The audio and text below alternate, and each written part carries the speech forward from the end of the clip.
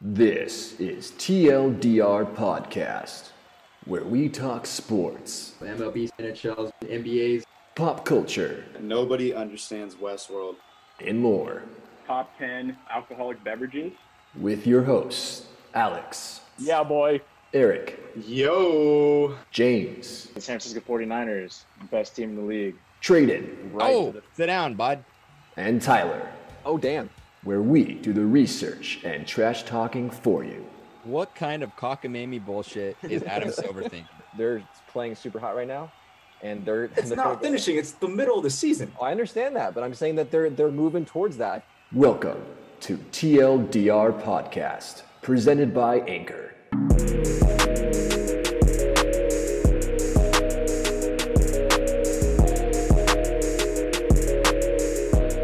Thank you, Tyler, for counting us in, even though that will probably be cut out of the beginning. But everybody, welcome back.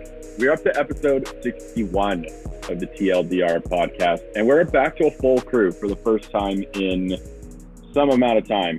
Don't know how long, can't keep track of the weeks. But first things first, Eric, you were not here last week for sure, and I think the week before that. So how was Vegas? How was Summer League? All that fun stuff. Fuck Vegas. Not just the hockey team, but the whole city in general.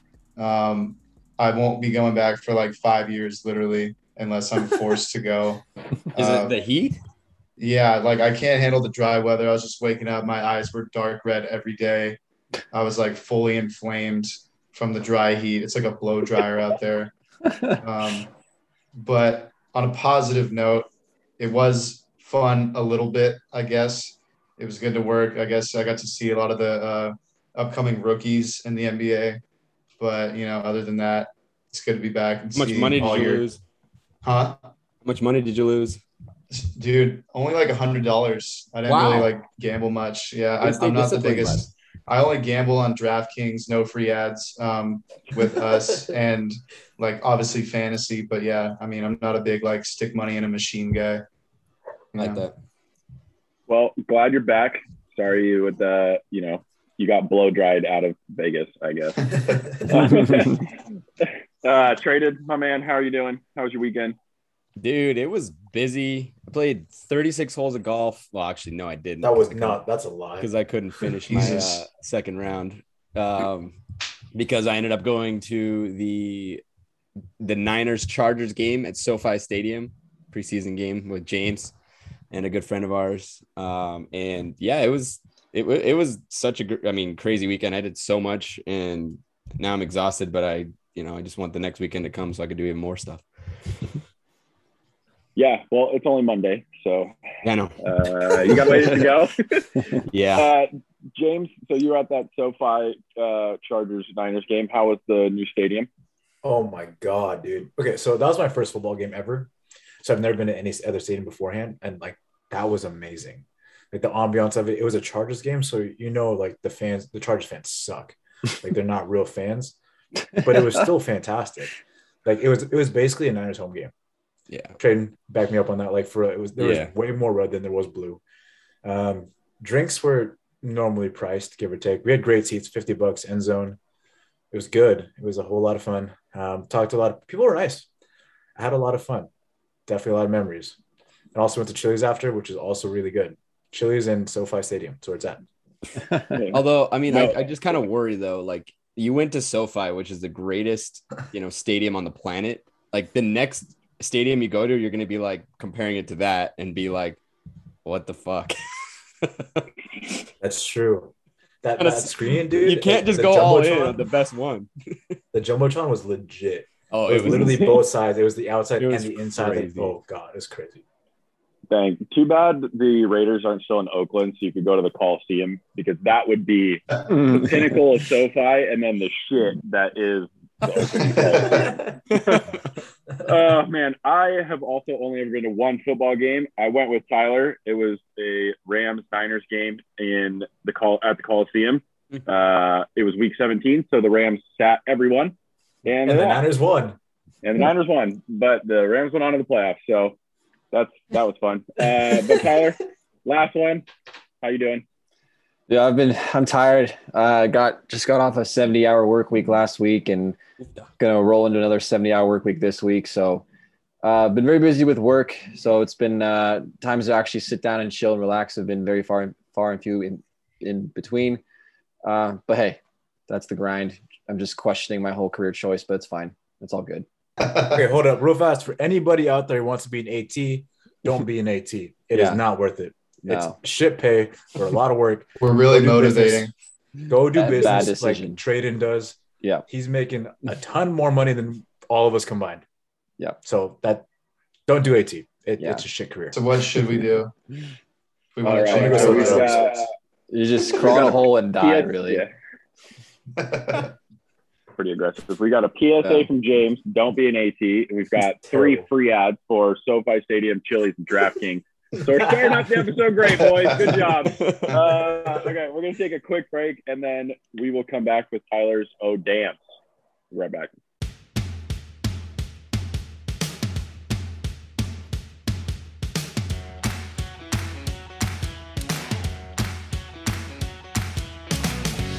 Welcome back. We're getting into our first segment here, and it is Tyler's Oh Damn of the week for MLB baseball. Tyler, take it away. Thanks, Alex. Oh, damn. We got another great week of baseball. And there was, like I said, we have officially rounded third base and heading home now. So guys, we've passed third base. All right. Yeah. Going home. This joke's been really. We're gonna the thing is, we're gonna the keep only going. people that get it are me and Tradon. Yeah. The Angels just stole first base, though. No, the Angels they're are playing today. Angels are running Literally. backwards. How do you steal first base? They just walk to We first tried. base. This is where they are in their season. You can technically first to steal best. first base when they strike you out and it hits the ground and the catcher doesn't get it. So then you go to first. I mean, that's called a drop It back goes- strike. Yeah. Anyway, this is getting. Anyways. First, before I get into my own damn moments, I want to say huge congratulations to Miguel Cabrera. He hit his 500th home run. Quite a big club to be a part of. He was the first Venezuelan-born player to join the 500 home run club. So congrats to Miggy. Amazing career so far out there with the Marlins and the Detroit Tigers. So congrats, Miguel Cabrera. Moving on to my oh damn moments. Number one here, Lance Lynn got ejected during a substance check, but it's not what you're thinking. He did not get ejected because he had a foreign substance. He got injected for lightly tossing his belt at the umpire during the check. If you haven't seen the video, you should watch it. It's pretty crazy. One of the softest ejections I think I've ever seen. But essentially, everyone knows, the umpires are doing substance checks in between innings as the pitchers are walking off the mound after they threw an inning. So the Lance Lynn's walking back to the dugout. The umpire who's doing the check was very late coming to him. So Lance Lynn was basically already in the dugout by the time the umpire got his attention. Lance Lynn gently set his glove and his hat on the rail of the dugout, nice and easy, kept walking. He was walking towards the training room to get whatever work he needed to get done in between innings. And he was taking his belt off and legit just tossed it to the umpire. The umpire hadn't happened to be looking at Lance at the time. He hit the umpire kind of on the shoulder a little bit, and the umpire decided to just eject him from the game, just for that sole reason. A pretty interesting ejection. So it was only after 4 innings. Lance Lynn, probably the favorite to win the AL Cy Young at this point.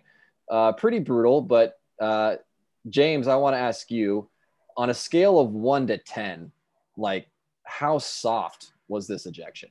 Softer than Eric's belly 3 years ago when he was fat. That's pretty soft. What the fuck? Yeah, dude. Throwing. Jeez, bro. People don't forget. To be fair, Eric has come a long way, man. Eric is lean now.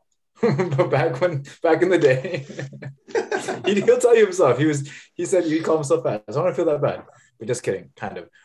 On a scale of 1 to 10, 1 being the softest and 10 not being that soft, or is it the other way around? How would you rate that? So 10 I think would the be word you're looking for is hard. 10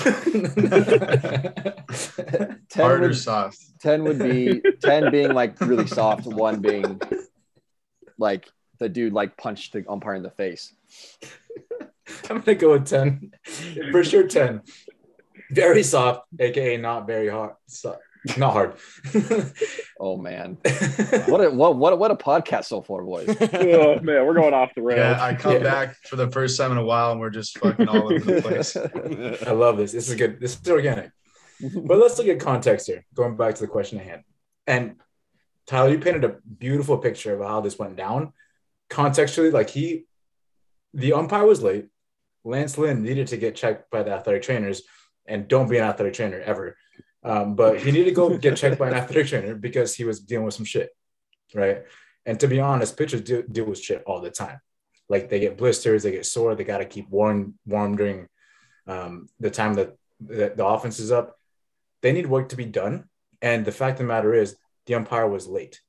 Is that Lance Lynn's fault? No. So he reacted in a way that he's like, all right, here's the belt, and I'm going to go talk to who I got to talk to. I obviously don't got shit on me because I'm just giving it to you at this point, right? And the fact that the umpire got so butthurt about that is just an indication of where we are in like sports as a whole. Like the whole taunting rule in the NFL, that is soft. And this is kind of on par with that. And it's just, society as a whole is getting soft too, because all these rules are just making it hard for people to show emotion. And so the less emotion that is shown, when somebody does show emotion, it gets perceived as something very bad. And it's a cycle. So you can't show emotion, but then you show emotion. So they make rules against emotion. And then you show emotion again. And then people who haven't seen emotion are now not able to know what emotion is like. So the more rules are being put into place, the softer the sport gets. And I don't like that at all. But truth be told, Lance Lynn should not have been ejected. There was like 0 miles behind what he did. Yeah, 100% agree. It was just absolutely ridiculous. I don't know if you guys know of John Boy Media, but he did a great breakdown of this whole ejection. If you don't know, you can YouTube those, but he breaks down he's really good at like lip reading and understanding what the guys are saying. The one he did on this one's pretty funny. If you go and watch it, but yeah, I mean, it's absolutely ridiculous. Like that umpire, I don't know what was going on. I don't know if he was having a bad day. I don't know if he had something against Lance Lynn. I don't know what team they were playing, but maybe he was a fan of the other team.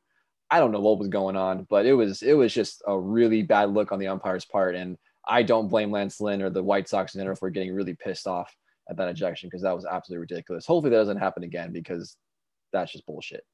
Moving on to my second oh damn moment. We're going to talk a little bit about the some owner who made a comment about one of his teams, and that's Steve Cohen. He's the owner of the New York Mets. The Mets lately have not been playing very well, especially offensively. Offensively, they haven't been playing very well all season. And the owner, Steve Cohen, who just, he bought the Mets recently, he's already been pretty outspoken, but, this time he's really talking about specifically the play on the field.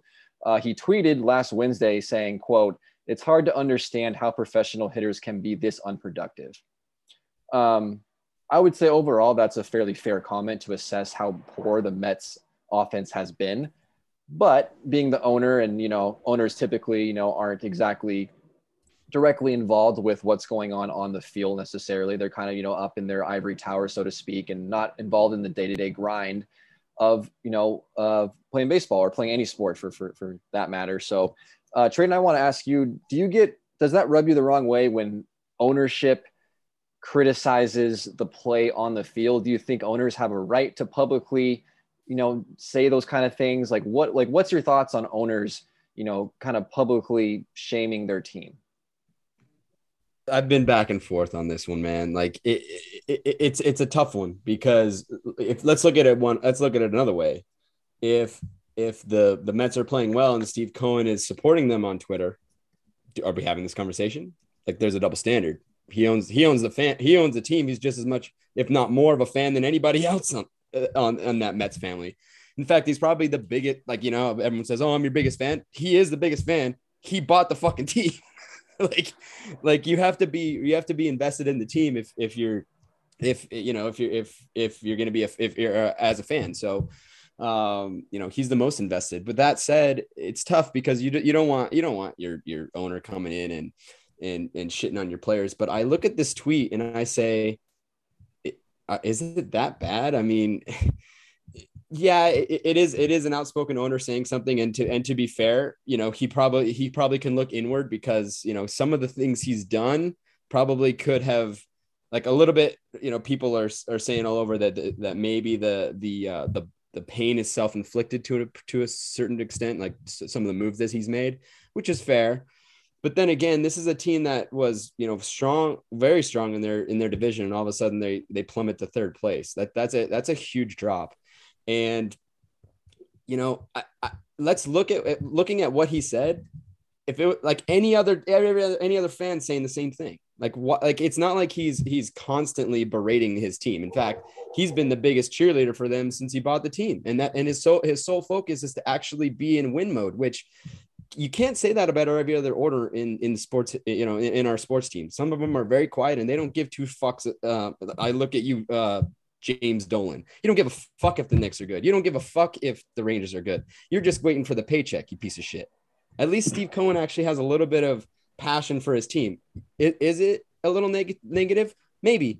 But even his own player, who's I think it's Lindor, his own player, who's actually one of the main culprits of being on the struggle bus, he's probably driving it at this point. He said that Steve Cohen had every right to light a fire under his team's ass. That's what I look at it like. That's what I look at here. Everyone's saying, there's better ways to do it. Go to your general manager. You don't think he's done that? Come on now.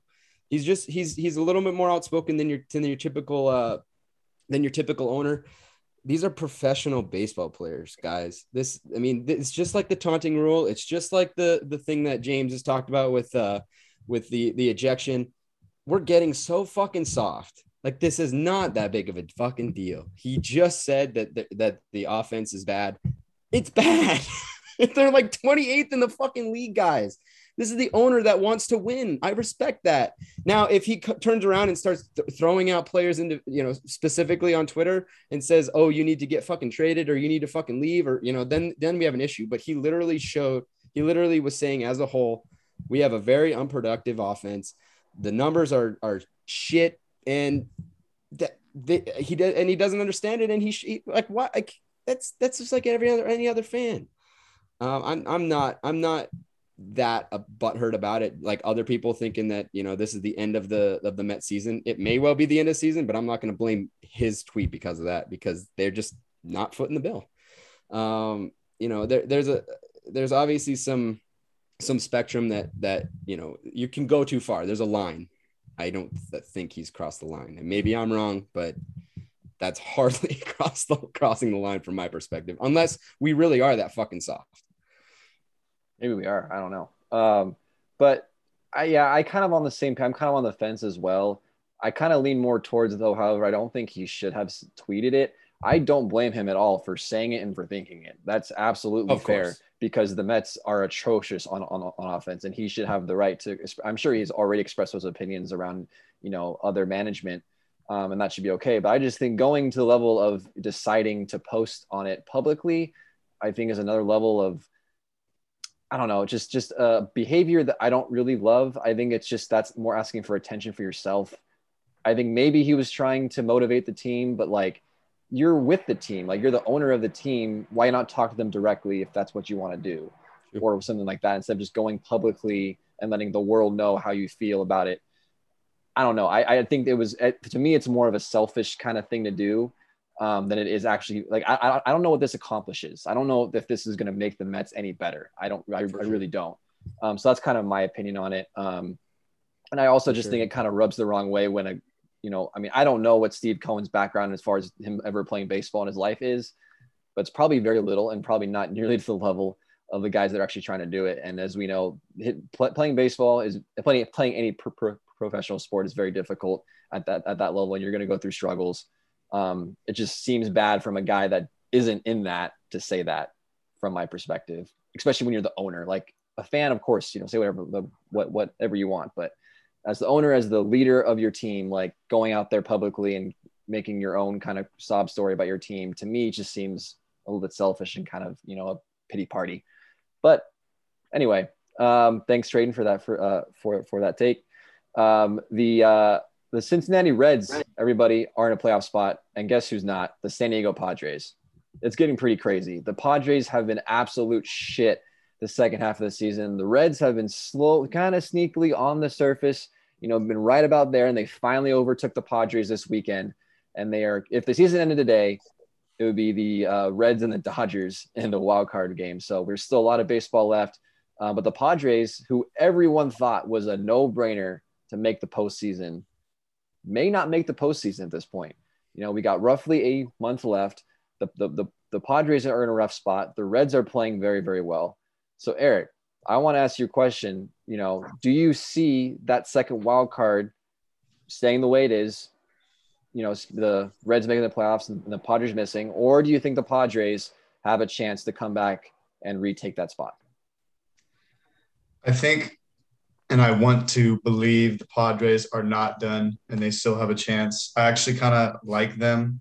They're like my backup team, I guess, because the Angels always have been letting me down these last 10 years. I just like the swagger they have, kind of, the things Tradon has mentioned about them too. I kind of agree with that. But, looking at all their stats, I'm looking at the Reds earlier.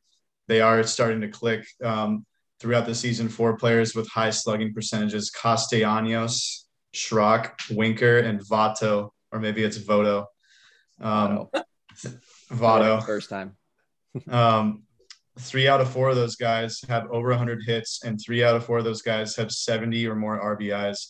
And then you look at 3 pitchers notable for them: Anton, Wilson, and Warren, all ERAs under 2.0. So if they make a postseason spot, they do kind of look a little dangerous. They have some weapons. It's almost like they got nothing to lose if they do make it. If they were to play the Dodgers, it's like the Dodgers have everything to lose if they're playing that 1-game wild card.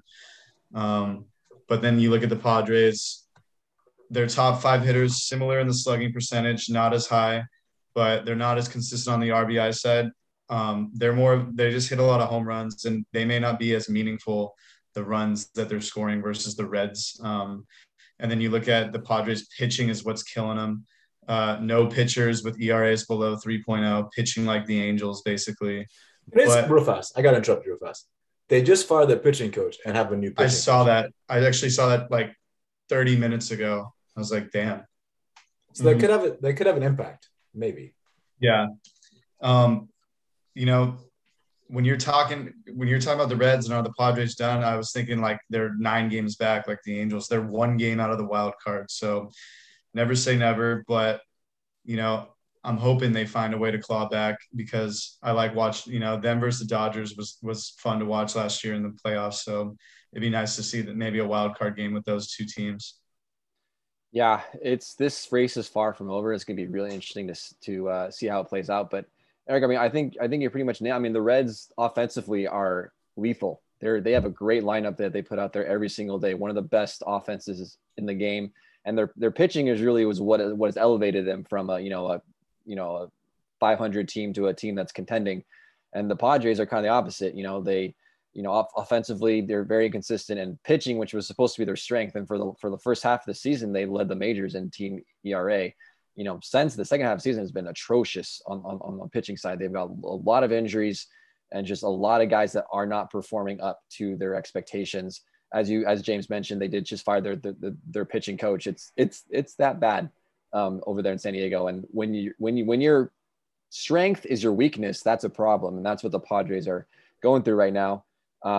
So it's bad. I don't think it's I don't think it's over by any means. I think the Padres on paper are definitely the better team. And if they can just, maybe they're just going through a rough time here. If they finish strong, I think that they would beat the Reds over a course of a 30-day stretch, I would say most of the time. So we will see what happens. I also agree with you in terms of the matchups for a wild card game. I would love to see, the NL West, however it plays out, whoever wins the division, the Dodgers or Giants, whoever makes that wild card, having that NL West wild card game would be super, super fun to watch. So I kind of do want the Padres to make it for that reason. But also, fuck the Padres. I think the Reds are a much cooler story, kind of the underdogs. I would like to see them in a playoff spot too. So it'll be very interesting to watch. I love races like this. It's always fun. This is the time of year where it's really, really exciting. Every single day you're scoreboard watching, and it changes daily. So keep an eye out for that second wild card spot out there in the National League as we head down the stretch here. Moving on to my fourth O'Dam, or it's more of a kind of a topic of conversation here. Alex, you, me, and our buddy Matt, we kind of have a little group chat that we talk about sometimes. And he brought up the case of, Fernando Tatis, being the favorite for NL MVP and how he didn't really agree with that. And I thought that was an interesting topic. So I thought I would talk about it here on the podcast. Tatis has been injured for a good amount of this season. Statistically, he still leads the National League in a bunch of categories. So I think overall, I would, when healthy, he's the best player in the NL. But is he the MVP? And that's a whole nother conversation to have. So Alex, I want to ask you, for me, in my opinion, that the National League MVP race is wide open. I think there's 4 or 5 guys that have a legitimate shot at winning it. But who's your favorite to win NL MVP? Yeah, I have to give a shout out to you because in that same group text, I think the NL MVP should be the general manager of the San Francisco Giants, Farhan Zahidi. That was a great take on you. Thank you. Or Tradon, I guess, since Tradon's the only one that thought they would be good. So that's very true. But since he can't actually win, I'm not going to pick Tatis. Like, especially if the Padres end up continuing to fall and don't miss the playoffs, he should not be the MVP. He's had a great offensive season, but he's also leading or tied for the league lead in errors. And they've now moved him out of shorts. I mean, I know it's probably mostly for health reasons, into the outfield. I haven't really seen if he's done anything that amazing in the outfield, but they've been losing, so they're not getting any highlights. So it's not Tatis for me. Just the injuries and the errors are something that I just can't give it to him. I mean, he could take off and take it away, definitely. But I think right now my NL MVP is going to be Trey Turner. Might be a little bit out there, but he's leading the majors in batting average at 323. He's top 3 in steals. And now he gets to lead off in front of this incredible Dodgers lineup for the next month and a half. And that could really boost his stats. He's taking over, that second base job, and that's, his job now. He's been, I think since he's been activated, he's hit like 500 for the Dodgers. He's like 11 for 21 or like, that was one stat I heard. It's probably changed since then, but he's been on fire. He's such a dynamic player. Like he scored from first on a like single to the outfield earlier last week. He's insane. He's going to score a shit ton of runs. He's going to get a shit ton of hits.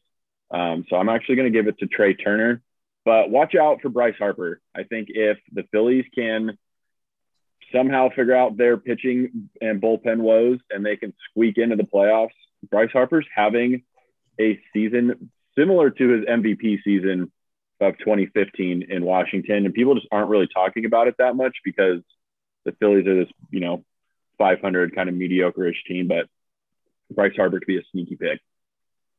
Yeah, I like both those picks. And just to comment on the Trey Turner one, when the Dodgers made their trade for Max Scherzer, I was honestly more pumped to get Trey Turner because this dude is a ball player. And he's one of those guys that, he's not a big power guy. And he's kind of, the unconventional way. Like he's so good at making contact. Like so many of his hits, if you watch them, are just great at bats and 2 straight counts. And he finds a way to get the ball in the outfield, find a hole and get on base. Like he's just, it's a baseball player that isn't around that much and they don't get a lot of attention. So I would love to see a guy like that win an MVP. I think it would be awesome. Another couple names that I kind of had in there, Jesse Winker of the Reds, I think is a big one. He's had an amazing season with the Reds, and definitely without a doubt, if Jesse Winker is not having the season he's having, the Reds are not in a playoff spot. And with a lineup that's loaded, you definitely wouldn't expect Winker to be kind of the head of that lineup, but he is. Jesse Winker is one. And then I also want to give a shout out to, my own guy, Max Muncy. He's had an incredible season. And I think, as you mentioned, one of the reasons why you think Tatis isn't a great MVP is terrible fielding. Max Muncy is a great defender. He is just one of the best guys at understanding the strike zone in baseball. He leads the NL in walks. That's not by accident. He's so patient at the plate. He knows when to swing it. He knows when not to. He's just an amazing professional hitter. He's super fun to watch. And, with all the injuries that the Dodgers have had with Mookie Betts, with Cody Bellinger, he's been the guy that's been that staple all season long, along with probably Chris Taylor. So I think Max Muncy definitely deserves a couple nods at MVP as well. So last but not least, we have another City Connect jersey to rate. and it's from the Dodgers. They released them this weekend. They played a couple games against the Mets at home. If you guys haven't seen them yet, basically all blue from head to toe, blue hat, blue jersey, blue pants. It says Los Doyers on it in the exact same font as the normal Dodger jersey. The hat also says Los Doyers on it. So we're gonna go around and we're gonna rate it. Alex, you're the other Dodger fan on this podcast, so I'm gonna start off with you. What is your opinion on the jersey, and what do you rate it on a scale of 1 to 10? Yeah. So when the pictures first came out, it was only the hat and the jersey. Hate the hat. Not a fan of the hat. There's too much words going on there, especially with like how classic the normal Dodgers hat is. I've never been a fan of, even when they wrote Dodgers on it, like during spring training games. Like, I'm not a huge fan of hats having too much on them to begin with. So I'm not a fan of the hat.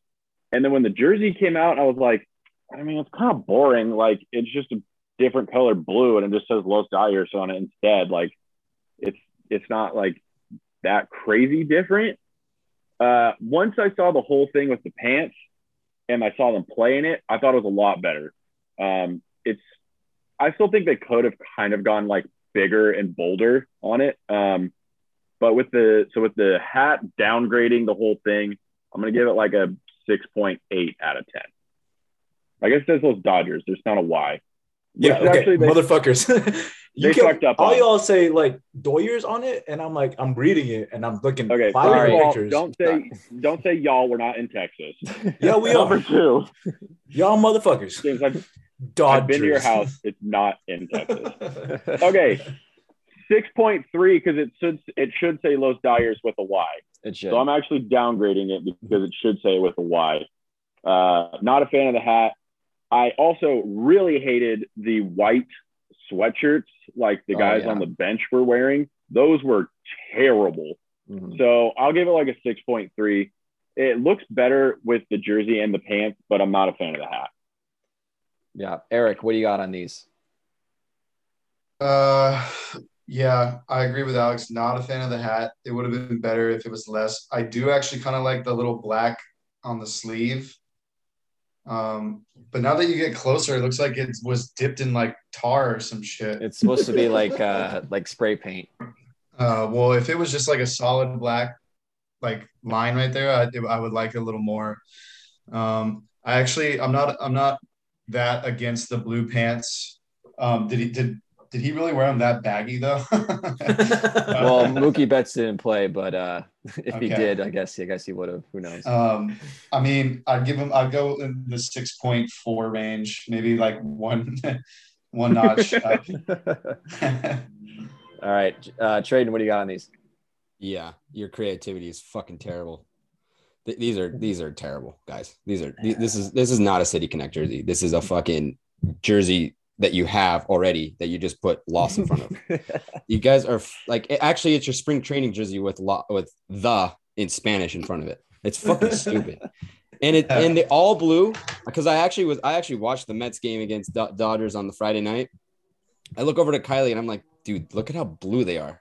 Like, it's too much of that dark blue. It was ugly. And they fucking won, and there was controversy, and it just burn them. Oh, wow. So what's the rating? 2. Oh, okay. Like points. they're just not okay. In terms of what they look like, they're fine. They're just like any other Dodgers jersey. But we're talking about City Connect. Oh, shit. Like, it has no connection to LA besides them just touting that they're the Dodgers because that's all LA is about. Like, if that's your connection, you guys are fucking stupid. Yeah, pretty brutal take there. James, what do you got on these? This has some serious like color rush type vibes on it, big time. But I have to go trade. Like, it's really not that different from your regular shit. Like the Cardinals, or not the Cardinals, the Diamondbacks. There you go. The Diamondbacks jerseys were nothing like the regular jerseys, guys. Like this is too similar to the point that I'm not a fan of it. I'm not going to go as low as 2, but I will say 5.3. Like I don't hate it to the point. I don't hate it to the point that I'm like burn them, but I don't like them to a point where I'm like wear it. It's just kind of there. Yeah, I mean, I think that's pretty fair. My take on these, I actually am a fan. I like the all blue. I just think, the blue is such a big thing with the Dodgers. The boys in blue. I'm always a little bit of. At first, I was like, oh, blue pants. That's like really weird. But then when I saw them when they were playing, I actually thought it looked pretty cool. And I actually thought the players that were wearing the high socks with the white socks with the blue pants, I thought that was actually a pretty cool look. So I don't mind the all blue. I agree with what you guys are saying. It looks exactly the same as our regular jerseys, exact same font, just the loss in front of it. They could have done so much more with the font, with the colors, that really make the city connection, a much better connection to Los Angeles. I mean, during the promos, as you see in the background there, they got the kind of the graffiti wall and all that stuff. They could have done so much more with that kind of thing. I would have liked the color scheme to be more like how Dodger Stadium looks, which is kind of like, the classic LA beach and blue sky and like those kind of colors. I think that would be kind of cool to see. And yeah, Alex, I agree with you. The hat sucks. It's like the worst hat I've ever seen. I would never buy that. I would never wear it. Horrible hat. Absolutely horrible hat. Couldn't see you wearing that one, Tyler. Yeah. So if it was free, if it was given to you for free, you would never wear it. No, I'd probably find someone who would want it. I just like. So if that was your only hat ever and it was free, would you never wear it? I mean, it was my only hat ever. I wouldn't have a choice. We're talking about the guy that we're talking to the same guy that said he wouldn't play golf for free. Like, yeah, dude, you got some issue. You got some issue, bro. Whatever. It's not all about that. But anyway, I'm gonna give this a 6.2. I'm kind of on the same wave as Alex and Eric there. Like, it's got some cool elements. I honestly really did dig the full blue look when it was on the field and they were playing. Like, at first I was a little bit worried about how that would look, and I didn't love it. Especially, I mean, it's also true. Like, the Dodgers have one of the best home jerseys of all time. Like, the classic clean white look. You can't beat that. So whatever they were going to do, it was not going to be as good as the classic white. I haven't seen the Dodgers play a game at Dodger Stadium without the all whites like ever. It's like sometimes in preseason they'll wear the blue B-tops, but I've never seen them wear blue pants. So it was very different, but I kind of got used to it. So I kind of like the all blue. I think for me, that's my favorite part of the jersey, but everything else about it, as you guys mentioned, it's kind of boring. Like, it just kind of said the same thing as normal. And I thought they could have done so much more with the rich culture of Los Angeles and the rich culture of that team. And they didn't. So I think they dropped the ball on that for sure. So 6.2 for me. But anyway, that's all I got for baseball this week. Thanks, guys, for your takes and for those ratings. Alex, that's all I got. Thank you, Tyler. I do believe that that's the last City Connect jersey coming out this season. So I'm expecting next week for you to compile all of our scores and tell us which one's the best. Yep. And if that's not done, you done fucked up. Yeah, I do have a running Google Excel sheet, so I just have to input my the Dodgers ones, and then we'll find out which team this year won. Cubs. Okay. So they didn't. No, for sure. The Diamondbacks. So they're not doing the whole. How come they're not doing everyone? How come not? I think like next year they'll add more and more, but I don't think they're all going to do it all in one season. Got it. They're not all connected to their cities, these teams. They're not yet until you get Los Angeles Angels. They're definitely not connected. Los Angeles. Tyler, thank you for at least slightly getting the podcast back on track after just the fuck fest that was the first 10 minutes of this. That was phenomenal. We're going to take another quick break, and then we come back. James is going to go through the next division in the NFL. We'll be right back.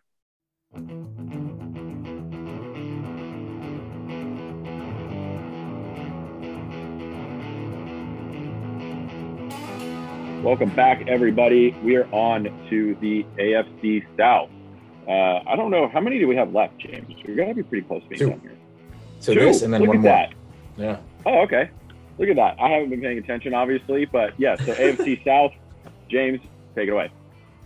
All right, guys. This division is really bad at the bottom, really good at the top. So we're going to start with the Jags, who had a record of 1-15 last year, which is last 1-15.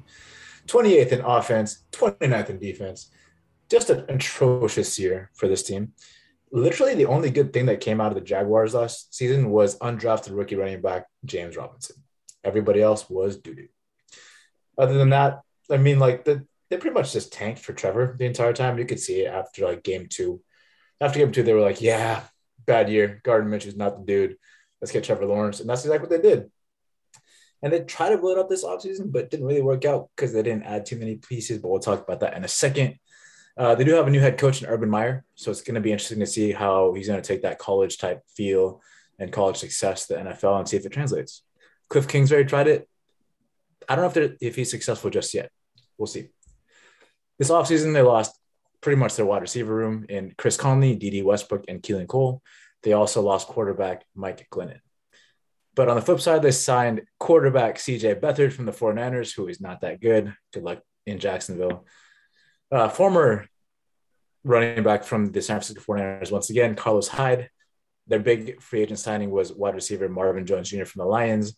They also got Shaquille Griffin, a cornerback from the Seahawks, and defensive lineman Tyson Alualu from the Pittsburgh Steelers. So it's taking away something from that number one ranked defense. In the draft, obviously the first pick because they had an awful record, and they drafted Trevor Lawrence from Clemson. They also had another pick in the first round, and they drafted running back Travis Etienne out of also Clemson with the 25th pick. So Tyler, why are the Jaguars going to have a better year? I definitely think they'll have a better year. They got a lot of guys coming in that are going to make this team definitely going to win more than a couple games. Obviously, Trevor Lawrence, best, the number one pick in the draft. He's going to be their franchise for the first time in a while. I think the Jags have a franchise quarterback to build around. I think that's huge. It'll be interesting to see how Urban Meyer does in the NFL. Obviously, one of the greatest college coaches ever. So we'll see how he transitions to the pros. The Jags are kind of, in a sense, getting the band back together. You got Lawrence back with Travis Etienne. As you mentioned, they were teammates in Clemson. Carlos Hyde was also under Urban Meyer's coaching at the Ohio State. So they're getting back together. And so I think there's good chemistry already built into the squad with a lot of key guys. I think that's helpful. A great wide receiver core. As you mentioned, they got Marvin Jones Jr. from the Lions, along with DJ Chark Jr., Philip Dorsett, and Chenault Jr. last year kind of broke out a little bit, led the team in receptions. We'll see if he kind of continues his success there in that Jaguars system. The defense, it's all right. They got a couple of good names, as you mentioned, Shaquille Griffin from the Seahawks, Miles Jack. I like him a lot. He's a great athletic pass rusher there. For me, the Jags, this season's about focusing on the future. I think the futures should be bright. Obviously, it's going to be a losing season. They're going to lose a lot of games, but it's not going to be as bad. And hopefully, it's a step in the right direction. It'll be interesting to see. They have, as I mentioned, a lot of guys with college success. Trevor Lawrence, I think, went 34-2 in his college career or something crazy. Urban Meyer's won 3 national championships. He's never had a losing season as a head football coach in college. He's going to have a losing season for the first time in a very, very long time. So it'll be interesting to see how they manage that. It's a very different challenge for a lot of these guys. So it's going to be a struggle. There's going to be some growing pains, but I definitely think it's going to be a step in the right direction. Alex, tell me about Tyler's bullshit. Well, first of all, second shout out to Tyler already, which is annoying, but he pronounced Travis Etienne's name correctly, and he's usually terrible at pronunciation. Yeah. So Tyler, good for you, bud. Thank you. I don't love, well, first of all, how have we not talked about the fact that Tim Tebow signed with them and then got cut? Okay, there we go. he got cut. I just thought we should bring that up. Good for Tim Tebow for trying to be a tight end. I think that's awesome. Good for you, dude. Didn't work, but hey, you tried it. I don't actually love the Urban Meyer hire. He's had some questionable things go on in his, locker room in Ohio State that he just decided not to mention. So I don't really love that hire. Jacksonville's also one of those teams they're just always terrible. It's just sort of the deal. Like Jacksonville Jaguars, they're a joke. They should be better this year. I mean, it's pretty hard to go 1-15. Well, I guess we 1-16 this year. So it is they will be better because it's really hard to do that twice. I just don't. Trevor Lawrence is coming off of an incredible, college career, but he gets to play there's some layups in there, and there are no layups in the NFL. It doesn't matter who you're playing. All these guys can ball, so I just don't think the Jags have enough right now. But they should be much better. I don't know. Just like you said, James, like the Cliff Kingsbury thing. I don't know if Urban Meyer's coaching scheme can translate to the NFL right away. I think they've got a lot of growing to do. The defense, still got a long way to go, but the wide receiver core is decent. It's got some question marks, but there should be some good skill there. Travis Etienne is a great player. Obviously already has that connection to Trevor Lawrence. Hopefully, he comes out kind of like Joe Burrows did for the Bengals and they have a good start, but I don't see them winning a whole bunch of games. What's the record going to be? I'm going to go 5-12. Tyler. I'm going to go one more than Alex said, so 6-11. I agree with Alex. Surprise, surprise. 5-12.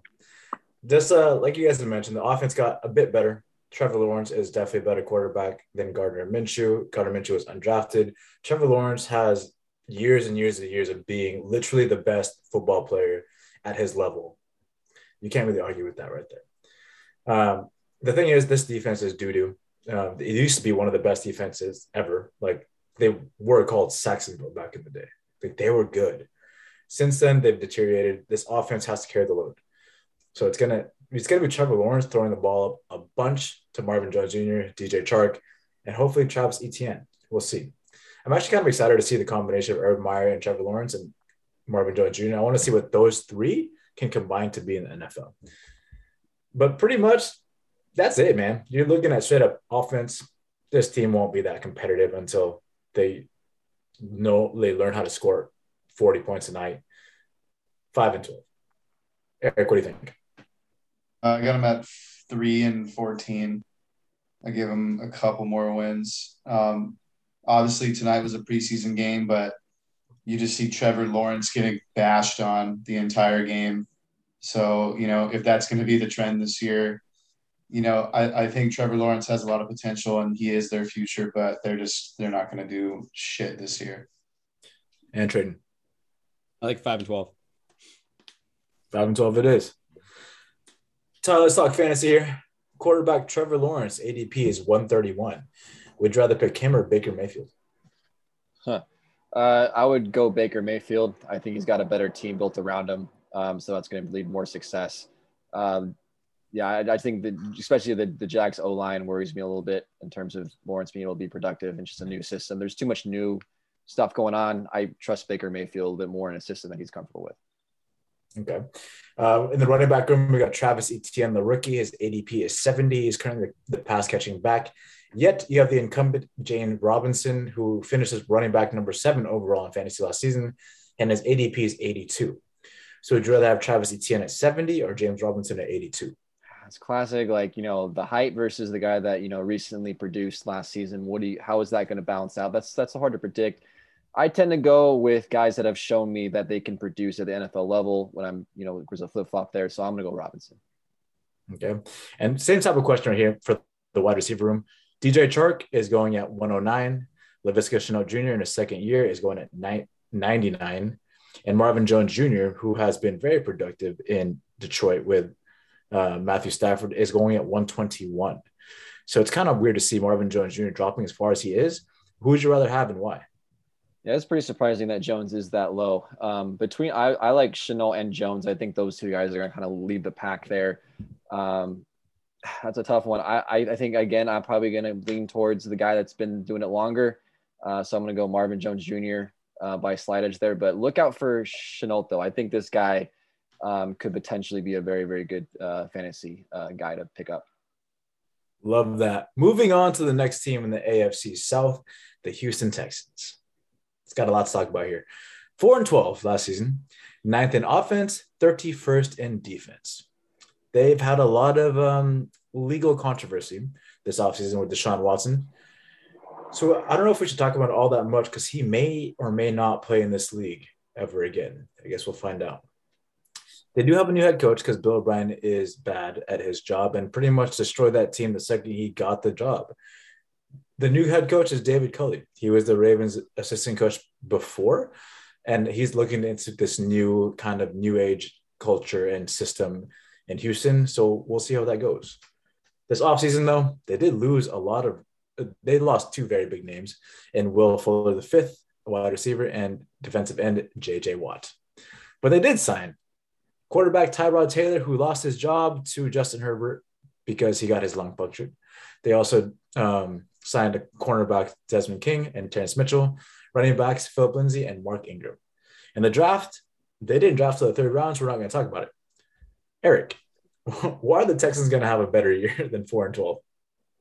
As you see, H-Town, where everything that was once good turns to complete shit, just like the Houston Rockets, just like hopefully the Houston Astros, and now the Texans. But this is why they're going to be good. If Deshaun Watson plays, they have a chance, but that means he needs to overcome 22 civil lawsuits. So it's looking like Tyrod Taylor. But let's look at this combo right here on the offense. Tyrod Taylor, Philip Lindsay, David Johnson, and Mark Ingram. You could call it a four-headed monster of trickery, or you can call it who the fuck knows. They have Brandon Cooks. I may draft him. I always end up drafting that guy for some reason.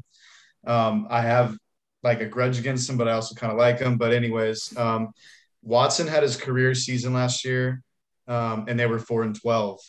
So let's be optimistic here. Think of it like Westbrook. He breaks the record for a triple-double, and he's on the horrendous Wizards, which he probably harmed more than he helped. So let's get to the schedule here. Jaguars at Browns, Panthers at Bills, Patriots at Colts, at Cardinals, Rams. Yeah, they're going to go 4-4, maybe worse. And they're not going to be good. And they're going to be 6-10-1. I'll give them a tie. Give them a tie. Interesting. Tradon, why are the Texans going to suck?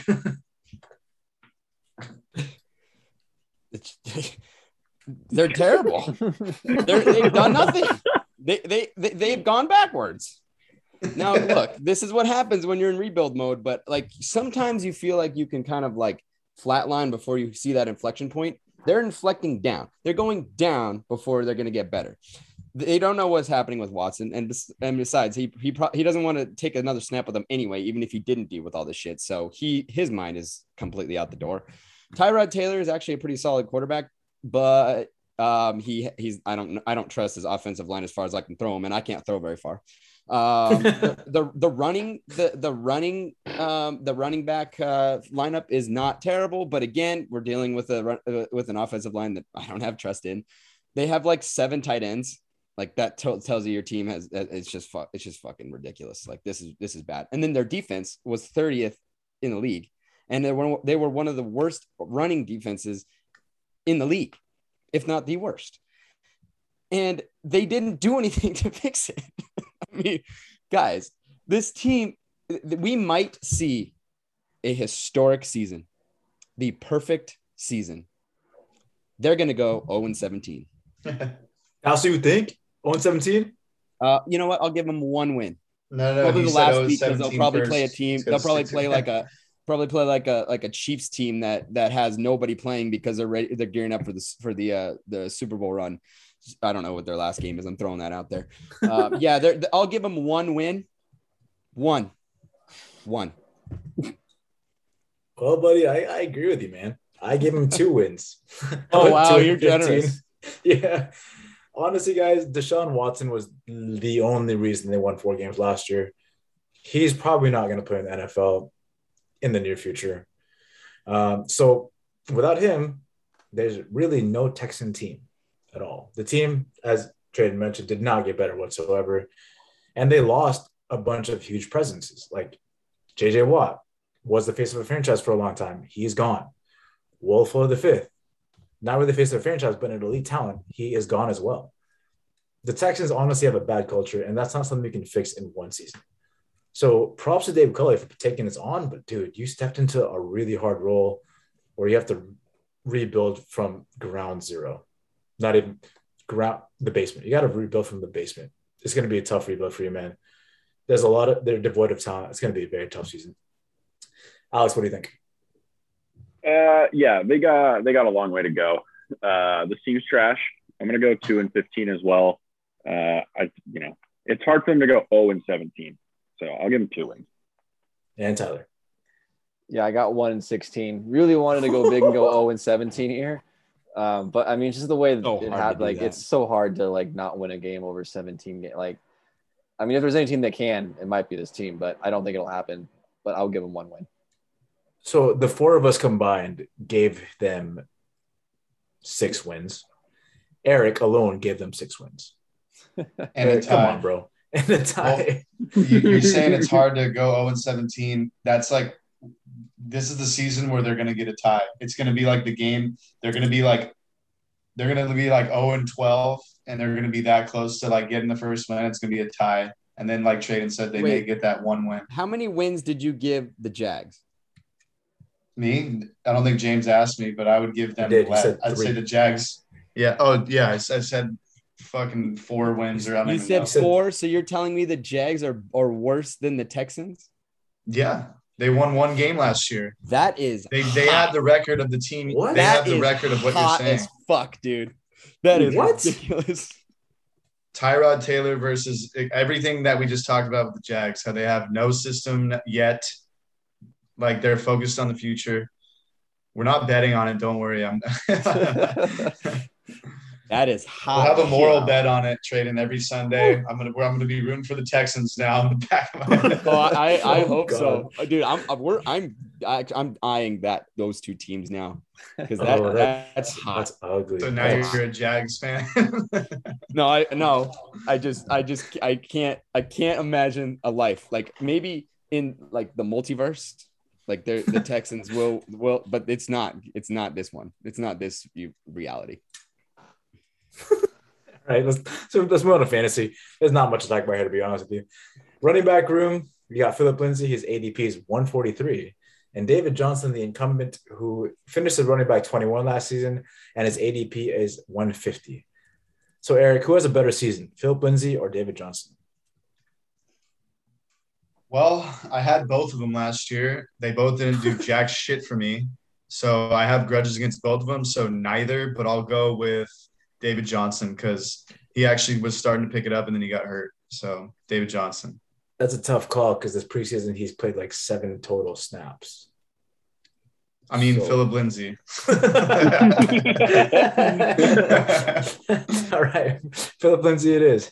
And then moving on to the wide receivers, you got Brandon Cooks, who you said you're probably going to pick up. He finished as wide receiver 17. His ADP is 93.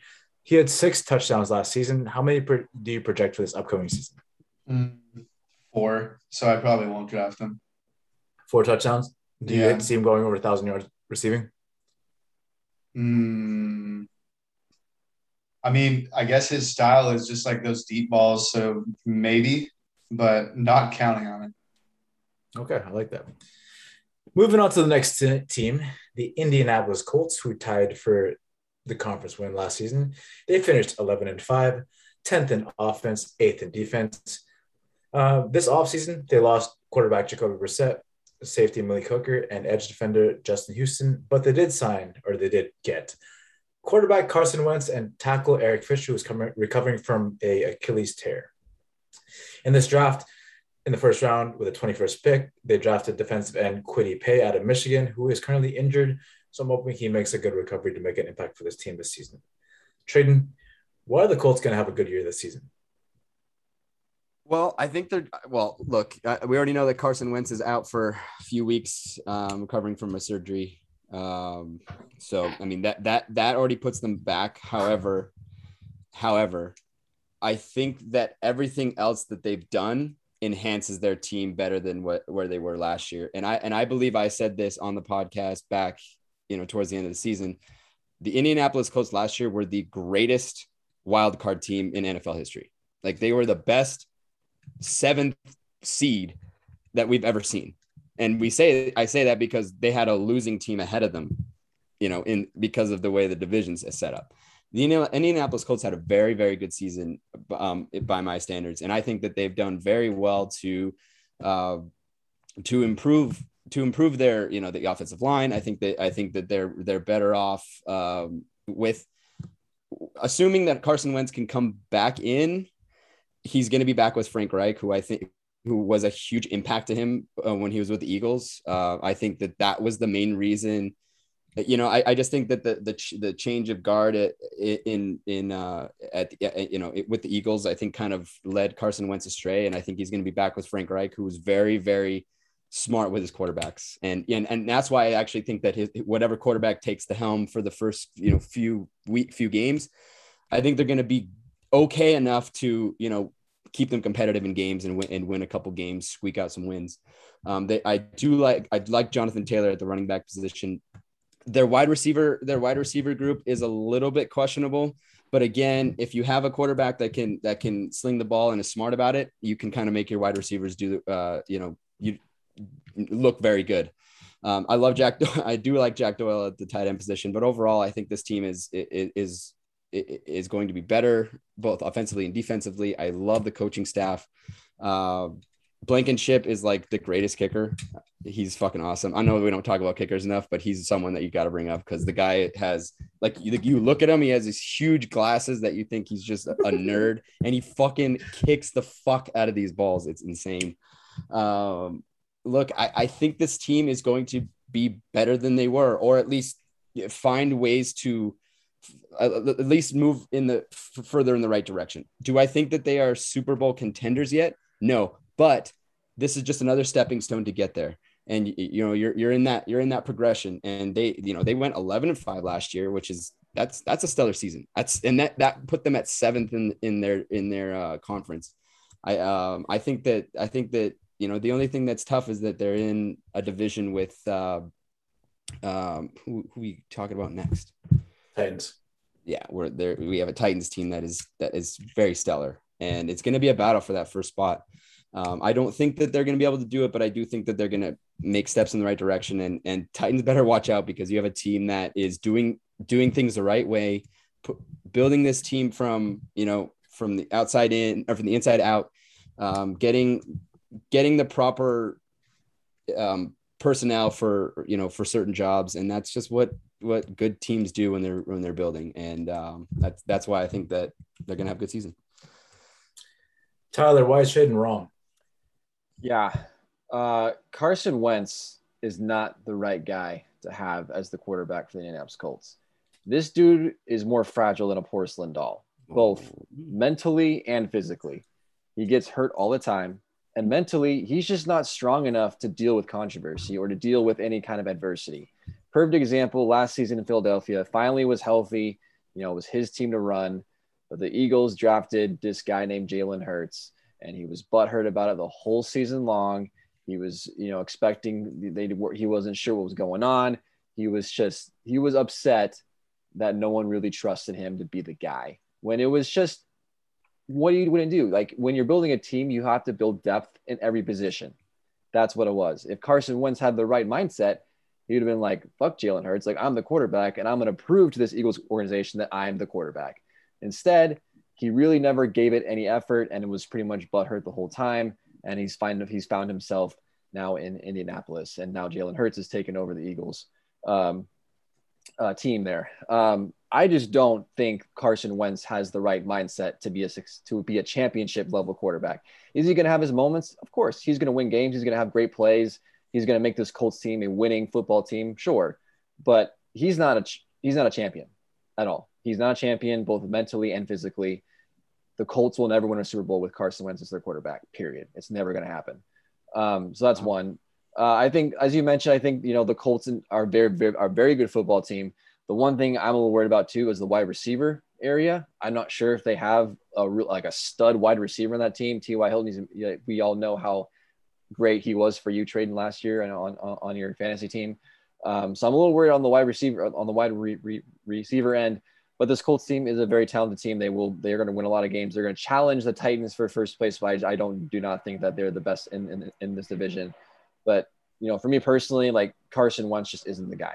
It's not going to happen. Tyler, I want to bring us something up.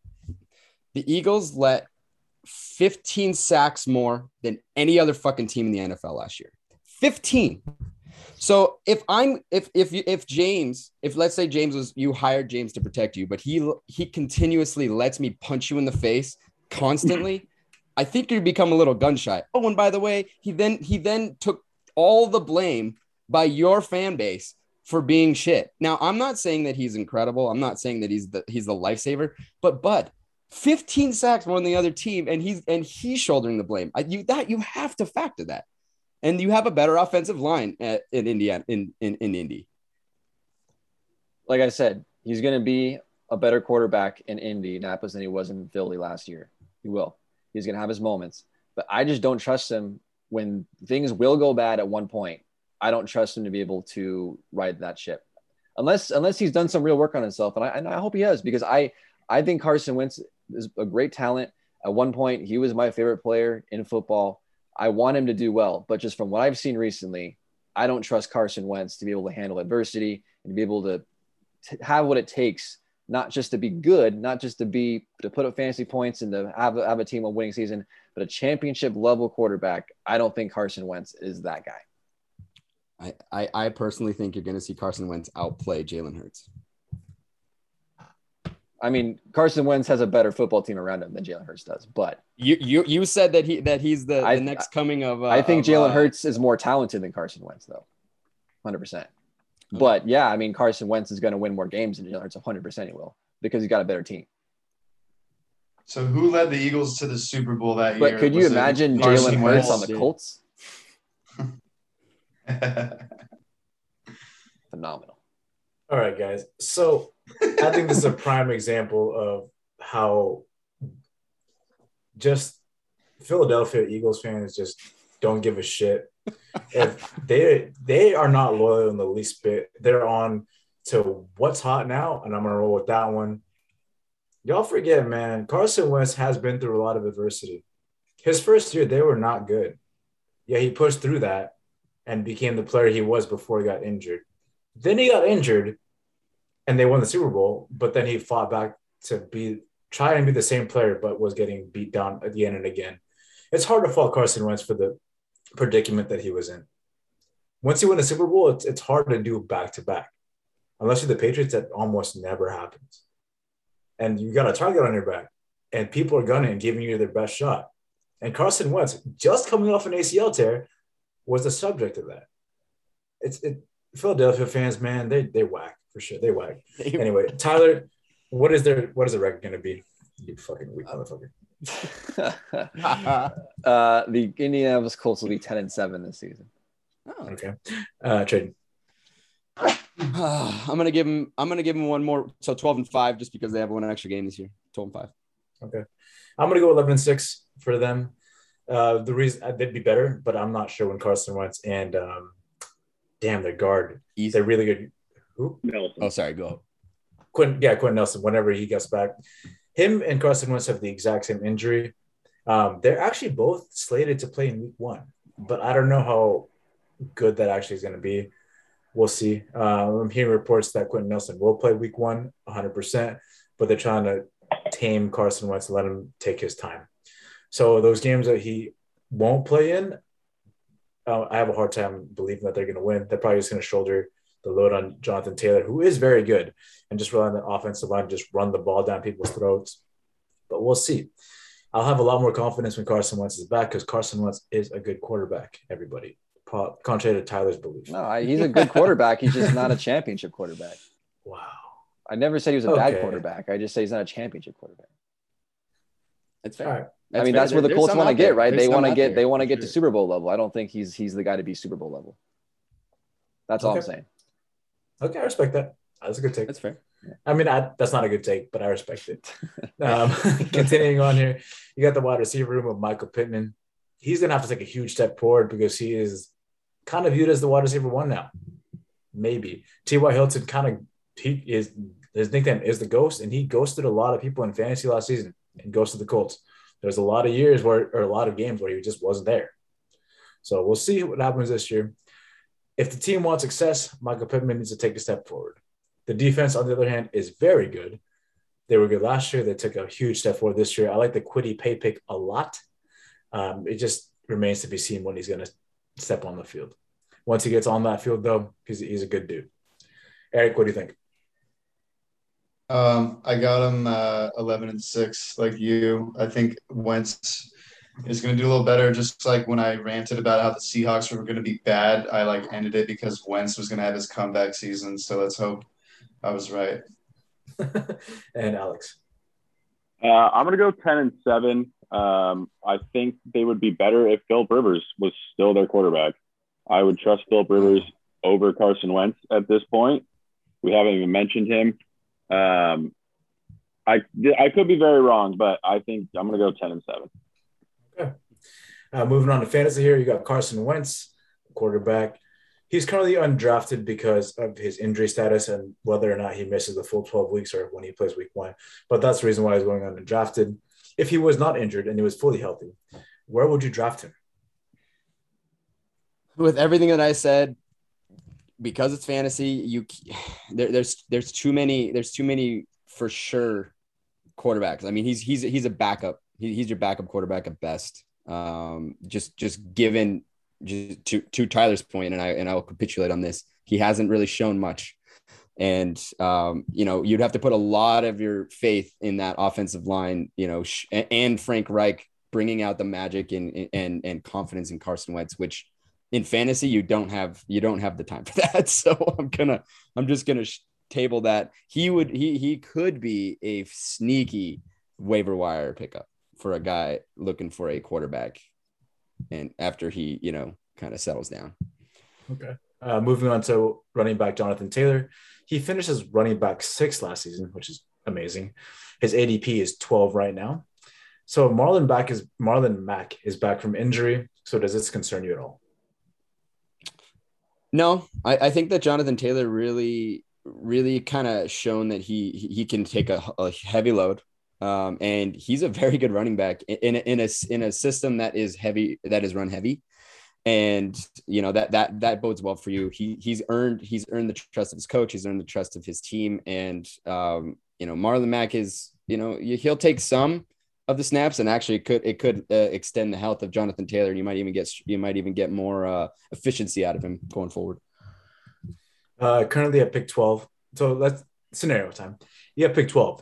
Ezekiel Elliott, Jonathan Taylor, and Nick Chubb are still on the board. Who do you pick? Ooh, dude, I have a soft heart for Nick Chubb, dude. Nick Chubb, even you have a soft heart. The problem with Nick Chubb is I think the threat of a secondary running back is bigger, but Nick Chubb is just he's someone that he's a football player. He's a team guy, and he shows it. I have to give my pick to Nick Chubb. Wide receivers Michael Pittman and wide receiver T.Y. Hilton are both undrafted currently. Who would you rather have and why? Oh, God. Pittman. Hilton, dude, you were invisible, bud. And you fucked me last year. I feel like Eric's saying this, but, I just think Pittman at a younger age is going to be your wide receiver one. He's going to take a bigger step with a quarterback who has a little bit better arm. So I think you're good. I think Pittman's a better pick here. All right, I love it. Moving on to the last team in this division, the Titans finished 12-4. Second in offense, 16th in defense. The team is stacked offensively. That's an understatement. They really, really are. This offseason, they lost wide receiver Corey Davis, edge defender Jadeveon Clowney, tight end Johnny Smith, cornerback Malcolm Butler, wide receiver Adam Humphries, and strong safety Kenny Vaccaro. But they did sign edge defender Bud Dupree from the Steelers, cornerback Jack Rabbit Jenkins, otherwise known as Norris Jenkins, and wide receiver Julio Jones. Big name right there. In the draft, with the 22nd pick in the first round, they drafted cornerback Caleb Farley out of Virginia Tech. So, Alex, why are the Titans going to be successful this season? Yeah, the Titans are going to be successful because Derrick Henry is still on their team. He is an absolute monster, and the way that they run the ball can dictate how every single football game the Titans play happens. It's all about ball, time on ball, whatever the stats called. because they do run it. Thank you, ball control. They run it all the time because they have a absolute. I mean, he's a monster. He's a freak of nature. He does have a lot of workload against him, but he's built like no other running back in the NFL. If anyone can shoulder that amount of workload, it's Derrick Henry. They obviously now have a very top tier 2 wide receivers in AJ Brown and Julio Jones. Ryan Tannehill is criminally underrated. After finally getting out of Miami, coming to Tennessee, taking over for Marcus Mariota of all people. Tannehill can run a little bit. He had 266 yards on the ground last year. He's not Kyler Murray or Lamar Jackson or someone, but he can get after it. He had 33 touchdowns, almost 4,000 yards passing for a team that does not throw very often because you have Derrick Henry. Now, the games are going to be a little boring. They're kind of like Islanders games because it's a lot of Derrick Henry runs for 4 yards. Derrick Henry runs for 3. But they win games. They're going to be good. The only question mark is, can their defense hold up enough? You said they were 16th ranked last year. They're probably going to be around the middle of the pack this year. I expect their offense to still be top 10. So they should be very good. And I feel like it's their division to win. I like it. Eric, why is Alex wrong? I mean, he's not really wrong, but Derrick Henry is going to be the top fantasy running back. Nobody draft him. I want him. Julio Jones, though, all right, he kind of faded out with a QB on the level of the name of Matt Ryan. So Tannehill is underrated. He is good. But the second things go wrong, you're going to see all the blame go at Tannehill. That's if Julio Jones doesn't perform up to his expectations, such as last year where Matt Ryan got a lot of the blame. But yes, that was the Falcons. They were dog shit.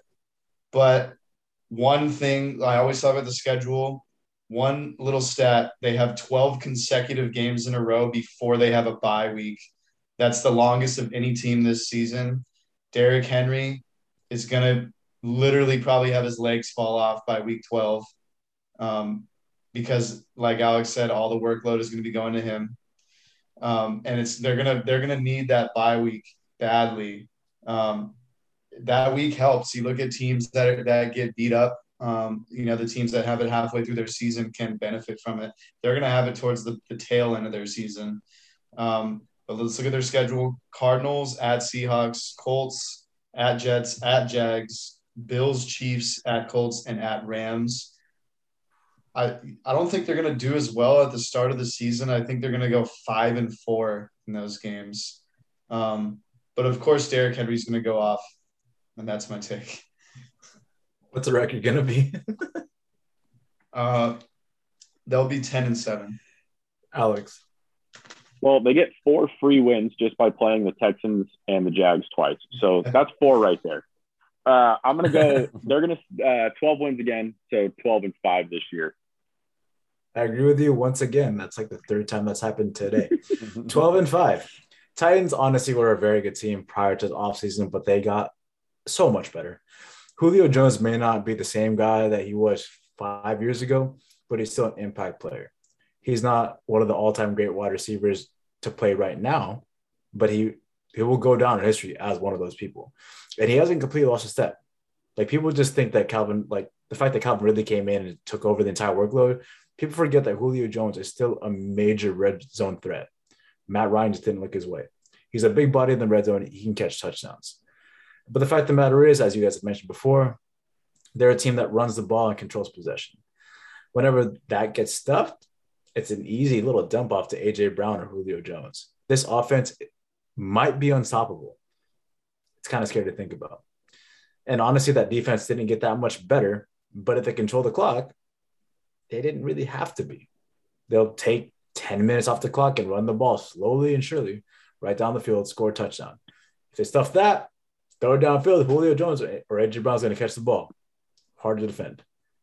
Tradon, what do you think? Yeah, I like 12-5. I think that's this team's good. And Tyler.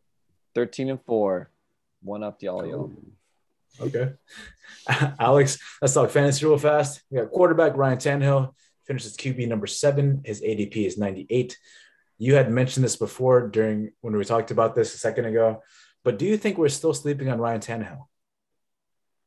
I think so. I think I had him either QB 9 or QB 8 in our rankings. I cannot remember off the top of my head. And typically I'm one of those guys that waits on QB. I've never really been one to draft the top guys right away. So if you leave your fantasy draft with Ryan Tannehill as your QB1, that's not a bad spot to be in. So I think he's possibly like one of the most underrated quarterbacks in real football and in fantasy football. Love that. Running back Derrick Henry, who apparently Eric is trying to target, so let's get him before he does. Finished as running back 3 last season. His ADP is 5. Are you worried about his lack of pass catching in a PPR league? Not really, because he's going to get so many touches anyway. He's not the pass catching back. That's not his skill set. His skill set is being a freak of fucking nature. He will, it doesn't matter who you are. He will run you over. So he still will get enough touches on the ground where those counting stats of yards will add up. And I fully expect him to finish top 5. You can draft him anywhere from pick 2 to 5. But Christian McCaffrey should still go number 1. So as I had mentioned, he is ADP 5, and you said you could draft him 2 to 5. How high would you actually take him if you had a chance? I would take him at 3. I think I had him ranked number 3. But if your name's Eric and you feel very strong and you want to take him at number 2, go for it. But I still don't think you should take him number 1 overall. Okay. Last but not least, we got the wide receiver group, who is very talented. AJ Brown finished as wide receiver number 12, and his ADP was 20. His ADP is 26 this season. And Julio Jones, who had a year full of injury, finished as wide receiver 52. His ADP is 50. So AJ Brown at 26 or Julio Jones at 50. Who would you rather have and why? I think you still have to go AJ Brown. His skill set, and he's still probably going to be the number 1 wide receiver. He's been in that offense with Tannehill now for a couple of years, so they do have a little bit more of a rapport. Julio Jones, first ballot Hall of Famer, might just take a little bit of time to still work his way into that offense. So if you take AJ Brown at 26, you're getting a stud. If you're taking Julio at 50, you're getting a stud 1A. I mean, I don't know if Julio's like you're a top wide receiver, like you're wide receiver 1 anymore. But I feel like they're both being valued pretty much where they should be. I like that. All right, that pretty much wraps up AFC South. Thank you guys for listening. All right, so we got one more after this. James doing a great job. Football is almost back, you guys, so that's very exciting. We're going to take one more break, or we're going to take another break, and then Eric's going to lead us on a celebrity fandom conversation, I guess is a good way to put it. Be right back. With health concerns on the rise, it's as important as ever to keep your people safe. Dimer isn't another BS COVID company. They've been developing their tech to kill germs and save lives since 2014. Dimer's original UVC products have won them partnerships with some of the best technology companies in the country and earned them a spot on Time Magazine's Best Inventions of 2020. Dimer started out disinfecting airplanes. Now they're in hospitals, athletic facilities, hotels, classrooms, basically anywhere people might have been sick. When it comes to keeping your players, employees, guests, and customers in your facility safe, trust Dimer. For TLDR listeners, they are offering free disinfection as a service in select areas. So that means they will come disinfect your facility for free. You can take them up on this offer by visiting dimeruv.com and at dimeruv on social media. Use code TLDR for your first disinfection as a service appointment for free. That's Dimer, like diner with an M, as in Mike Trout. Ever heard of him? Kill more germs, prevent more infections, save more lives. dimeruv.com.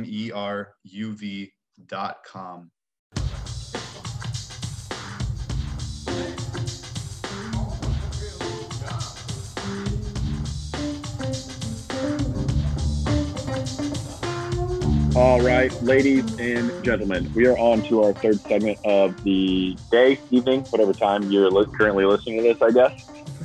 Eric is going to take us through a celebrity fandom conversation, good or bad, I believe. Eric, is that right? Yes. Well, we are a pop culture podcast and we are also a sports podcast. So why not talk about both at the same time and mash them up, just like everything I do in life. I just mash everything up. Probably like when I was fat, James, and I would just eat a bunch of ice cream. I would eat a bunch of chips and salsa. I would eat all this shit all at once, like a little fatty. But anyways, tonight I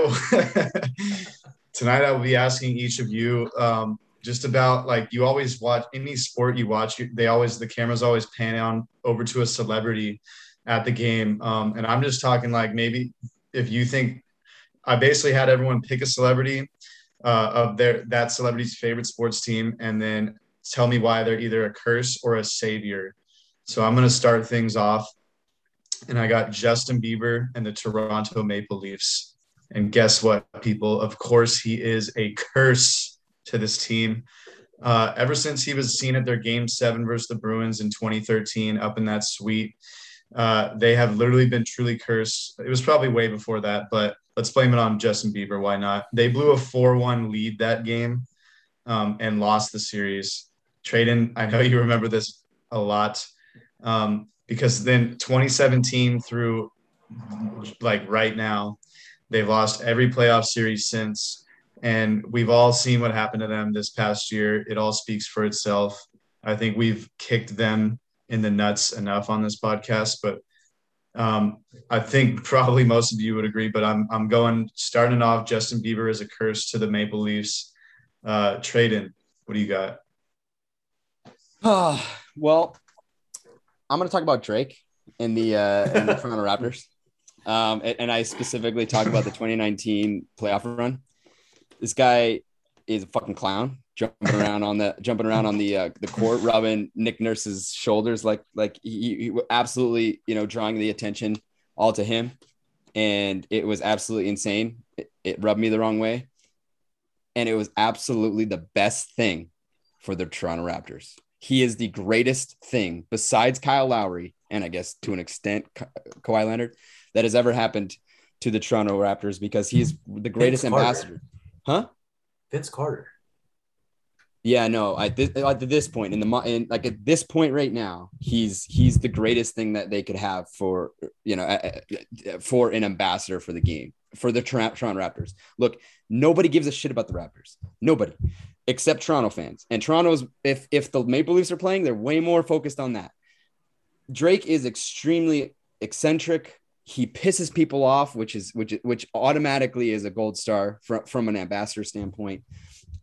He loves his team.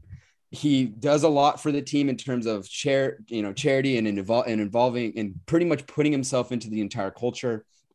It's exactly what you want from a guy like this, because everyone gets pissed about it and everyone talks about it, and they're talking about the Raptors. And that's why, as much as I thought it was absolutely a clown show, it is the greatest thing that happened, at least in recent times, for the Toronto Raptors. And I love it. I think it's a gold star, even though didn't like what he did. That's the point. I love it. Yeah, I thought this was going to be a shit on Toronto segment, but it sounds like you're telling me Drake is a savior for the Raptors.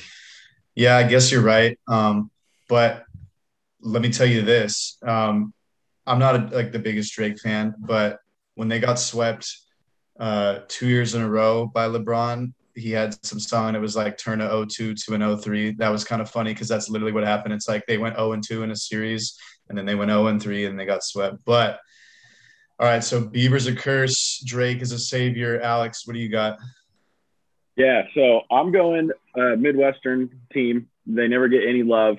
So I'm going Paul Rudd and the Kansas City Royals. First of all, you can't say anything bad about Paul Rudd. He seems like the nicest dude in the world. I'm pretty sure all of us would be super pumped to sit down and get a beer with him. He's the best actor person in all the Marvel movies, the funniest one. He doesn't age. He's a beautiful human. And he's a huge Kansas City Royals fan who don't get, the love that they deserve because they're a small market team. They are usually not very good. They finally won a World Series a couple years back. And, after they went to the 2014 World Series, which, they obviously did lose to the Giants, Paul Rudd was on the field celebrating with the Royals. And he goes, kegger at my mom's house.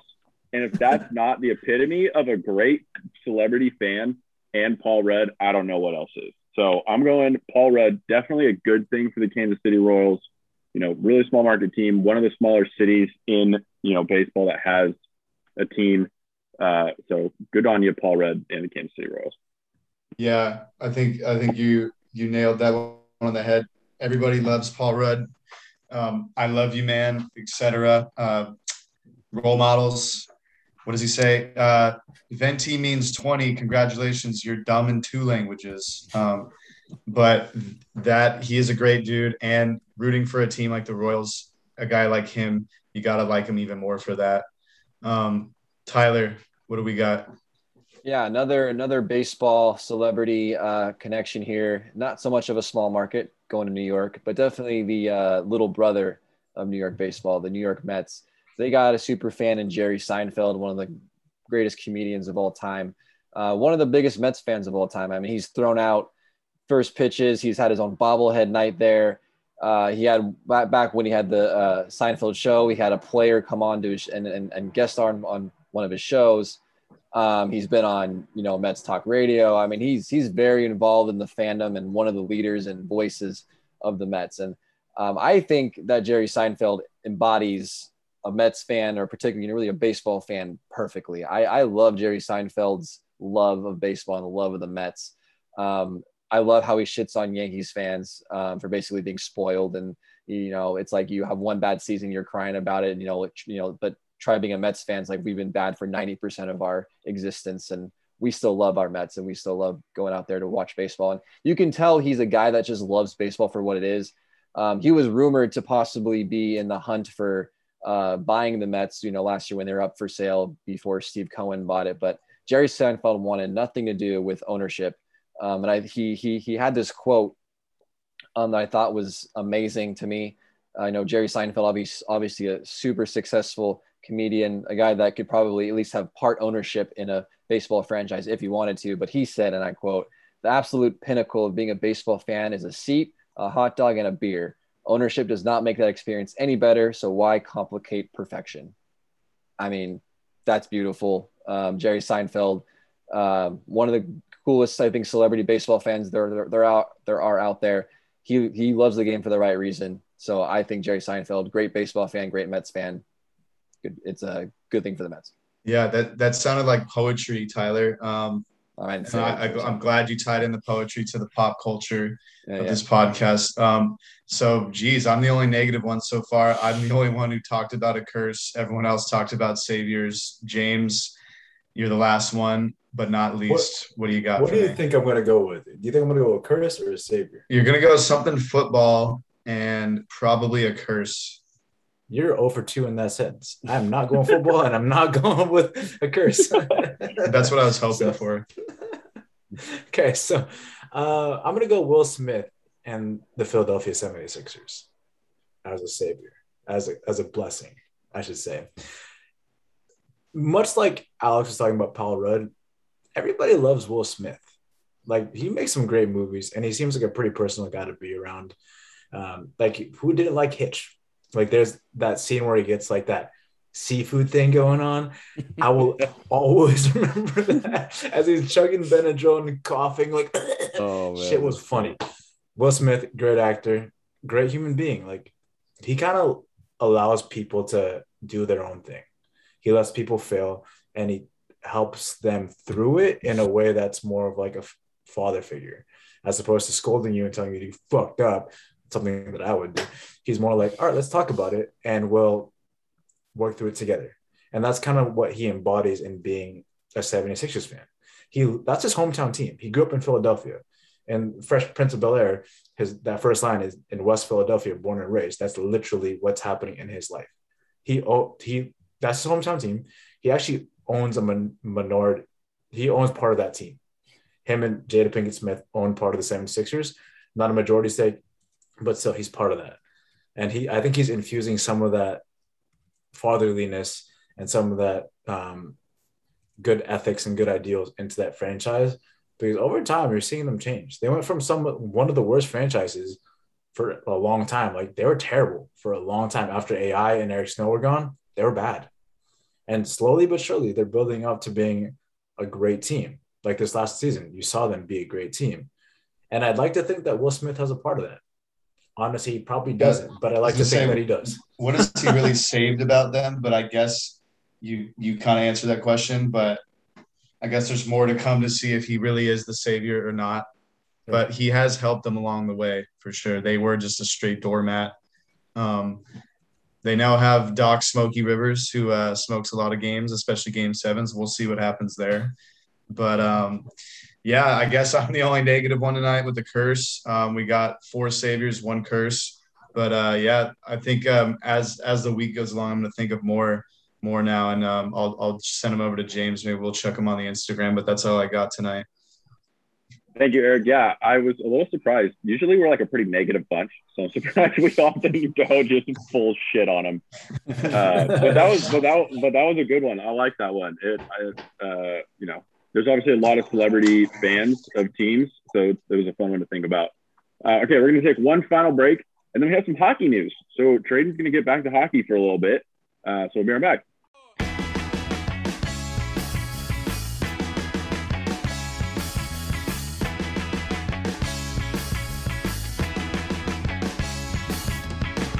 All right, we are back for our last segment of the pod. Tradon, there's some hockey news going on. What's happening? Yeah, man. There's a lot of crazy news going on. I give my condolences to the Hayes family. Jimmy Hayes, he passed away at a very young age. He's a professional hockey player. He's actually brother to star Kevin Hayes, who's such a great personality. Our thoughts and prayers are to you and your family. The biggest news besides that has to do with the hockey team, and a hockey team that I have pegged would not be in their home city for very much longer. And it's happened a lot sooner than even I thought. The Arizona Coyotes are threatening, or are being threatened of not existing in Arizona anymore.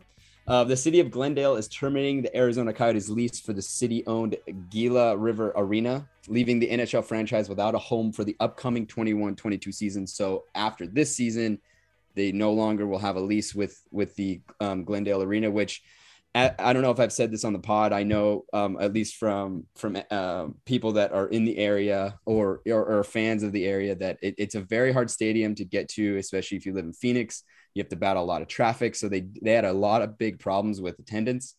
But this is the quote that the city of Glendale gave. With an increased focus on larger, more impactful events and uses of the city-owned arena, the city of Glendale has chosen not to renew the operating agreement for the Arizona Coyotes beyond the coming 2021-22 season. That is basically saying, you motherfuckers don't make me money. Get the fuck out. It's pretty fucking sad that it comes to this, but I foresaw this coming. The Arizona has battled an issue with fans just because it's such a hard arena to get to. Arizona is not really your hotbed for sports, for hockey. There are a lot of Canadians who stay, like a lot of retired Canadians that flee the cold weather to stay down in Arizona, but you're only getting your away fans that show up. So Edmonton's only there like once or twice a year. So you get, my family will go and watch the game, but that's one game. If you're thriving off of away fans, you're in trouble. So I know that they are working very hard to find a way to stay in Arizona, but I thought this was a great idea for the TLDR podcast team to figure out where the fuck Arizona should go.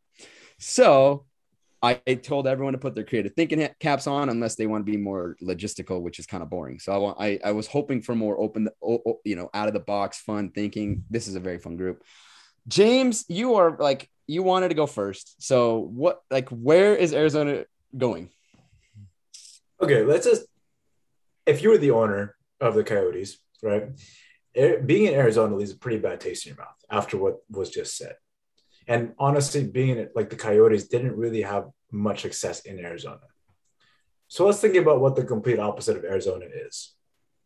Anybody venture to guess? Somewhere north. Seattle. There's a second Seattle team. No. Anybody else? Canada. All of Canada? They're Yeah, gonna be the whole Russia. What's the opposite of Arizona? Like Russia. like the Northwest Territory? Like it's I was cool gonna as go. fuck. I And was no, going I with guess Alaska, The North Pole. Alaska. guys. Europe. Alaska. Yeah, Alaska. The answer is Alaska. You're gonna put a team in Alaska. We're going to fucking Alaska. We're being called the Eskimos, the Alaskan Eskimos, and they're gonna have literal coats. Fuzzies. Wow. Like, are they gonna be in Anchorage? Yeah, because that's where U of A is. And the rink's going to be an igloo. Yeah, Wow. dude. It's a And they giant got igloo. penguins rolling around, and you can train the penguins to bring It's your a- beer to you. It'll be a polar bear will be the mascot. Look, they Definitely pay not people to penguins live in in Alaska. Alaska. They're gonna have to pay people to show up to the games, just like in Arizona. Yeah, but the thing is, people won't be pissed off at that. Like, Fair the Alaskan government's not going to be like, yo, Wow. you're not getting enough money. They're going to be like, here, I'm going to pay you more money to live in Alaska to come to these games. Wow, So that is. I think it's a fantastic idea. And the name, the Eskimos, actually fits the area as opposed to Cleveland Guardians. So that's a thing there. Wow. Hockey, That- or Alaska is a beautiful place too, guys. By the way, I've It never is. been, but I've seen pictures online sometimes about Alaska. It looks really cool. Yeah. And then Alaska as a whole has 17 players to the NHL. So let's just grow hockey in Alaska. Alaskan Eskimos. That's very intriguing. Gary B, get on it. Gary B needs to make sure that this team goes to Arizona. The only issue Alaska. is so not that this really matters because this is all hypothetical anyway, but Arizona this year is part of the Central Division for the first time because Seattle's coming in. They had to push someone out. You would have an issue of having to reload, figure out your divisional things, but it doesn't really matter. This is all for fun. You got to move Calgary out of the Pacific Division. If you move Calgary out of the Pacific Division, you have to take Edmonton with it. Yeah, that's cool with me. Then you got to bring another team in. So you bring Get Colorado. the Ducks out of there, man. Yeah, we'll bring Everyone in the Colorado. Central, 4 teams in the Pacific. Yeah. Shit. Give me all the bad teams in the Pacific so the Ducks can actually win. Well, then you want to keep Calgary because they're shit. Anyway, I like Alaska, but Eric, I mean, do you have any good ideas? I mean, you got Houston in the background. Are we going to Houston or what? Yeah. So surprise, surprise. They're moving to Houston. I like that idea. And this is why it's the 5th largest city between USA and Canada. And it's the most populous city that currently doesn't host an NHL team. And what will their name be? The Houston Cajun Crawfish. My God. Remember the smokes, the filthy smokes? Yeah, What'd you what say was the that first again? time? I was trying to remember that earlier. Was it The something Cleveland, smokes. The Washington Yeah. half smoked. Yeah, There it half is. smokes. Well, yeah, so I did the same thing here, actually. I just basically mimicked that. I looked up, like, the most popular food because actually the food in Houston is pretty good. But, yeah, their biggest thing, Houston, the Cajun crawfish. So there's more than 10,000 restaurants in Houston area, and they have culinary choices that represent more than 70 countries. So Houstonians dine out nearly more than residents of any other city, 6.9 times per week. Ha ha ha. Compared with the national average of 4.9. So they like to eat out a lot and they like to eat Cajun crawfish. And Houston is a big popular town that needs hockey. So yeah, look There at you go. that giant picture. There That's you go. perfect. Have you Is actually that what been you're to a thinking crawfish of? boil, though? Like, Have you wouldn't guys that be been to a kind of crawfish cool? boil? Like, that'd be kind of cool, like, as your jersey. Like, you can be, like, red and white. You could have the giant crawfish on the center. So Cajun Red Cross. crawfish is a huge thing in Houston. I didn't know that actually. I mean, maybe this was a quick Google search. Like this is Maybe, this isn't I the thought you most, moved to NOLA. That'd be this isn't the most true stat, but it could be. So let's just roll with it. And hey, I like it. I like Could it. have been church's chicken too, bro. Yeah.